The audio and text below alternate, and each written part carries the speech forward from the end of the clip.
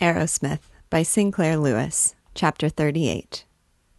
Director Rippleton Holabird had also married money, and whenever his colleagues hinted that since his first ardent work in physiology he had done nothing but arrange a few nicely selected flowers on the tables hewn out by other men, it was a satisfaction to him to observe that these rotters came down to the Institute by subway, while he drove elegantly in his coupe. But now Aerosmith, once the poorest of them all, came by limousine, with a chauffeur who touched his hat, and Holabird's coffee was salted. There was a simplicity in Martin, but it cannot be said that he did not lick his lips when Holabird mooned at the chauffeur. His triumph over Holabird was less than being able to entertain Angus Dewar and his wife, on from Chicago, to introduce them to Director Holabird, to Solomon the King of Surgeons, and to a medical baronet. And to have Angus gush, "Mart, do you mind my saying we're all awfully proud of you? Rounsfield was speaking to me about it the other day. It might be presumptuous," he said, "but I really feel that perhaps the training we tried to give Dr. Aerosmith here in the clinic did in some way contribute to his magnificent work in the West Indies and at McGurk. What a lovely woman your wife is, old man. Do you suppose she'd mind telling Mrs. Dewar where she got that frock?" Martin had heard about the superiority of poverty to luxury, but after the lunch wagons of Mohalis, after 12 years of helping Leora check the laundry and worry about the price of steak, after a life of waiting in the slush for trolleys, it was not at all dismaying to have a valet who produced shirts automatically, and not at all degrading to come to meals which were always interesting, and, in the discretion of his car, to lean his aching head against softness and think how clever he was. You see, by having other people do the vulgar things for you, it saves your own energy for the things that only you can do, said Joyce. Martin agreed, then drove to Westchester for a lesson in golf. A week after their return from Europe, Joyce went with him to see Gottlieb. He fancied that Gottlieb came out of his brooding to smile on them. After all, Martin considered, the old man did like beautiful things. If he'd had the chance, he might have liked a big establishment too, maybe. Terry was surprisingly complacent. "I'll tell you, Slim, if you want to know. Personally, I'd hate to have to live up to servants, but I'm getting old and wise. I figure that different folks like different things, and awful few of 'em have the sense to come and ask me what they ought to like. But honest, Slim, I don't think I'll come to dinner. I've gone and bought a dress suit. Bought it. Got it in my room. Damn landlady keeps filling it with mothballs. But I don't think I could stand listening to Latham Ireland being clever." It was, however, Rippleton Holabird's attitude which most concerned Martin, for Holabird did not let him forget that unless he desired to drift off and be merely a ghostly rich woman's husband, he would do well to remember who was director. Along with the endearing manners which he preserved for Ross McGurk, Holabird had developed the remoteness, the inhuman quiet courtesy of the man of affairs, and people who presumed on his old glad days he courteously put in their places. He saw the need of repressing insubordination when Aerosmith appeared in a limousine. He gave him 1 week after his return to enjoy the limousine, then blandly called on him in his laboratory. "Martin," he sighed, "I find that our friend Ross McGurk is just a bit dissatisfied with the practical results that are coming out of the Institute, and, to convince him, I'm afraid I really must ask you to put less emphasis on the bacteriophage for the moment and take up influenza. The Rockefeller Institute has the right idea. They've utilized their best minds and spent money magnificently on such problems as pneumonia, meningitis, cancer. They've already lessened the terrors of meningitis and pneumonia, and yellow fever is on the verge of complete abolition through Noguchi's work. And I have no doubt that their hospital, with its enormous resources and splendidly cooperating minds, will be the first to find something to alleviate diabetes. Now, I understand they're hot after the cause of influenza. They're not going to permit another great epidemic of it.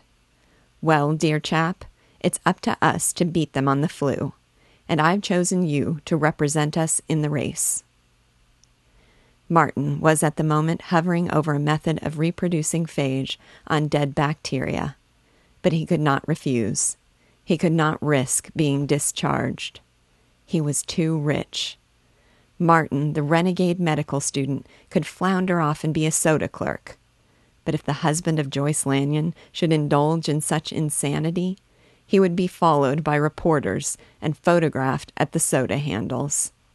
Still less could he chance becoming merely her supported husband, a butler of the boudoir. He assented, not very pleasantly. He began to work on the cause of influenza with a half-heartedness almost magnificent. In the hospitals, he secured cultures from cases which might be influenza and might be bad colds. No one was certain just what the influenza symptoms were. Nothing was clean-cut. He left most of the work to his assistants, occasionally giving them sardonic directions to put on another 100 tubes of the A medium. Hell, make it another 1,000. And when he found that they were doing as they pleased, he was not righteous nor rebuking. If he did not guiltily turn his hand from the plow, it was only because he never touched the plow. Once his own small laboratory had been as fussily neat as a New Hampshire kitchen.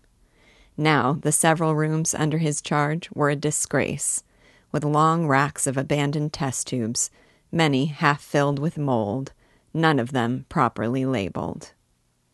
Then he had his idea. He began firmly to believe that the Rockefeller investigators had found the cause of flu. He gushed into Holabird and told him so. As for himself, he was going back to his search for the real nature of phage. Holabird argued that Martin must be wrong. If Holabird wanted the McGurk Institute, and the director of the McGurk Institute, to have the credit for capturing influenza, then it simply could not be possible that Rockefeller was ahead of them. He also said weighty things about phage. Its essential nature, he pointed out, was an academic question. But Martin was by now too much of a scientific dialectician for Holabird, who gave up and retired to his den, or, so Martin gloomily believed, to devise new ways of plaguing him. For a time, Martin was again left free to wallow in work. He found a means of reproducing phage on dead bacteria by a very complicated, very delicate use of partial oxygen-carbon dioxide tension, as exquisite as cameo carving, as improbable as weighing the stars. His report stirred the laboratory world, and here and there, in Tokyo, in Amsterdam, in Winnemac, enthusiasts believed he had proven that phage was a living organism.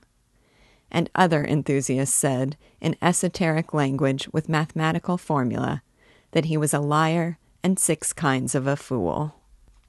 It was at this time, when he might have become a great man, that he pitched over most of his own work and some of the duties of being Joyce's husband to follow Terry Wickett, which showed that he lacked common sense, because Terry was still an assistant, while he himself was head of a department.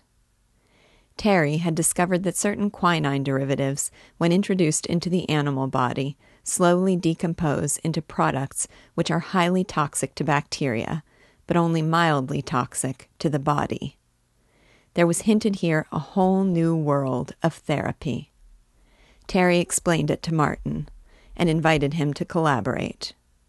Buoyant with great things, they got leave from Holabird and from Joyce, and though it was winter, they went off to Birdie's Rest in the Vermont hills. While they snowshoed and shot rabbits, and all the long dark evenings while they lay on their bellies before the fire, they ranted and planned. Martin had not been so long silk-wrapped that he could not enjoy gobbling salt pork after the northwest wind and the snow. it was not unpleasant to be free of thinking up new compliments for Joyce. They decided to work with the pneumococcus, and with the animal which should most nearly reproduce human pneumonia. This meant the monkey, and to murder monkeys is expensive and rather grim.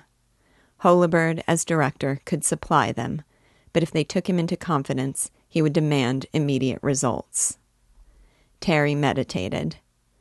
Remember there was one of these Nobel Prize winners, Slim? One of these plum fanatics that instead of blowing in the prize, spent the whole thing on chimps and other apes? And he got together with another one of those whiskery old birds, and they ducked up alleys and kept the anti-Viv folks from prosecuting them, and settled the problem of the transfer of syphilis to lower animals.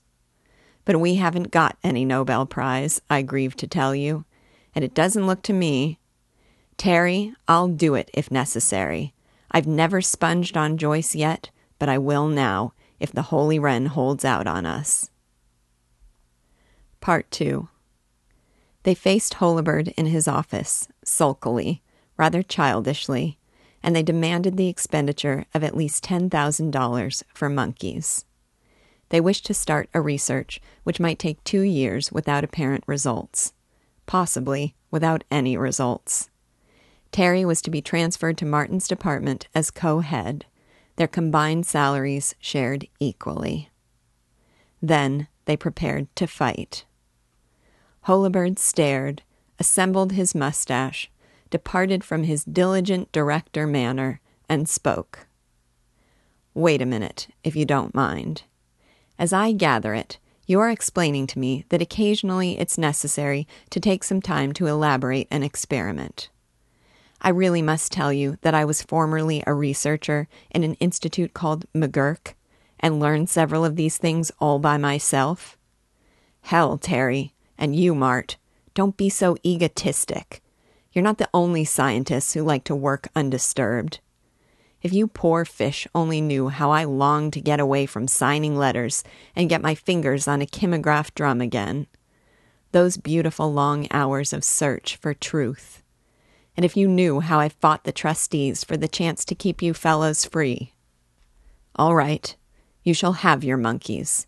Fix up the joint department to suit yourselves, and work ahead as seems best.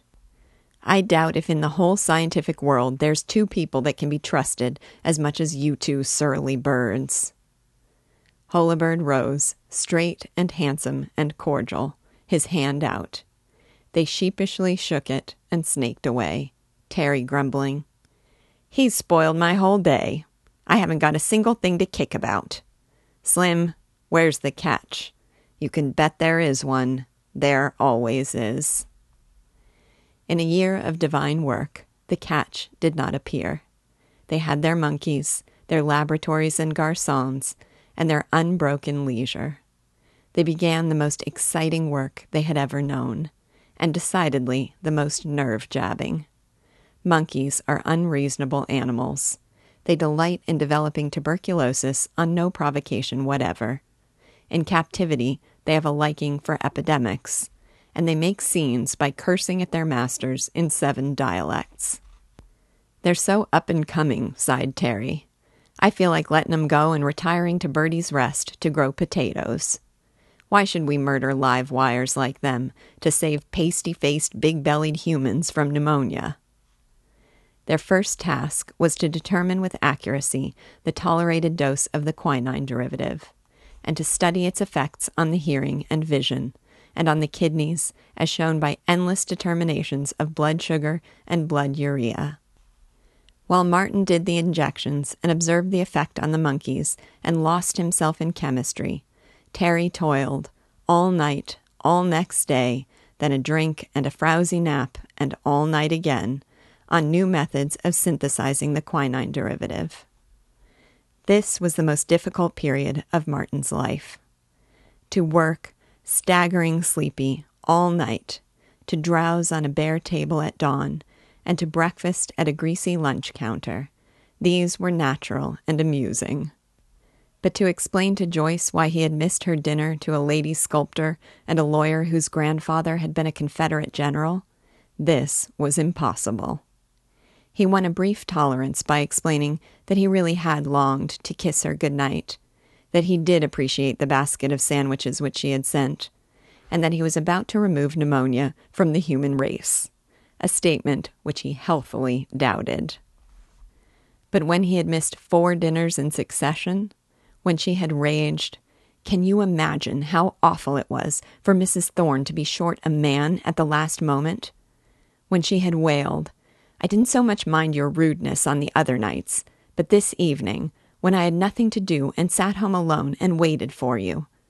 Then he writhed. Martin and Terry began to produce pneumonia in their monkeys and to treat them, and they had success which caused them to waltz solemnly down the corridor. They could save the monkeys from pneumonia invariably, when the infection had gone but 1 day, and most of them on the 2nd day and the 3rd. Their results were complicated by the fact that a certain number of monkeys recovered by themselves, and this they allowed for by simple-looking figures which took days of stiff, shoulder-aching sitting over papers. One wild-haired, collarless man at a table, while the other walked among stinking cages of monkeys, clucking to them, calling them Bess and Rover, and grunting placidly, "Oh, you would bite me, would you, sweetheart?" And all the while, kindly but merciless as the gods, injecting them with the deadly pneumonia. They came into a high upland where the air was thin with failures. They studied in the test tube the breakdown products of pneumococci, and failed. They constructed artificial body fluids, carefully, painfully, inadequately. They tried the effect of the derivative on germs in this artificial blood, and failed. Then Holabird heard of their previous success, and came down on them with laurels and fury. He understood, he said, that they had a cure for pneumonia. Very well. The Institute could do with the credit for curing that undesirable disease, and Terry and Martin would kindly publish their findings, mentioning McGurk, at once. "We will not. Look here, Holabird," snarled Terry. "I thought you were going to let us alone." "I have, nearly a year, till you should complete your research, and now you've completed it. It's time to let the world know what you're doing." "If I did, the world would know a doggone sight more'n I do. Nothing doing, Chief. Maybe we can publish in a year from now." "You'll publish now, or—" "All right, Holy. The blessed moment has arrived. I quit. And I'm so gentlemanly that I do it without telling you what I think of you." Thus was Terry Wickett discharged from McGurk. He patented the process of synthesizing his quinine derivative and retired to Birdie's Rest, to build a laboratory out of his small savings and spend a life of independent research supported by a restricted sale of Syrah and of his drug. For Terry, wifeless and valetless, this was easy enough. But for Martin, it was not simple. Part 3. Martin assumed that he would resign. He explained it to Joyce. How he was to combine a townhouse and a Greenwich castle with flannel shirt collaboration at Birdie's Rest, he had not quite planned. But he was not going to be disloyal. "Can you beat it? The Holy Wren fires Terry, but doesn't dare touch me. I waited simply because I wanted to watch Holabird figure out what I'd do. And now—" He was elucidating it to her in her car, on the way home from a dinner at which he had been so gaily charming to an important dowager that Joyce had crooned, "What a fool Latham Ireland was to say he couldn't be polite." "I'm free, by thunder. At last I'm free, because I've worked up to something that's worth being free for," he exulted. She laid her fine hand on his and begged, "Wait. I want to think. Please, do be quiet for a moment." Then, "Mart, if you went on working with Mr. Wickett, you'd have to be leaving me constantly." "Well, I really don't think that would be quite nice. I mean, especially now, because I fancy I'm going to have a baby." He made a sound of surprise. Oh, I'm not going to do the weeping mother, and I don't know whether I'm glad or furious, though I do believe I'd like to have one baby. But it does complicate things, you know. And personally, I should be sorry if you left the Institute, which gives you a solid position for a hole-and-corner existence. Dear, I've been fairly nice, haven't I? I really do like you, you know. I don't want you to desert me, and you would if you went off to this horrid Vermont place. Couldn't we get a little house near there and spend part of the year? Possibly, but we ought to wait till this beastly job of bearing a dear little one is over. Then think about it.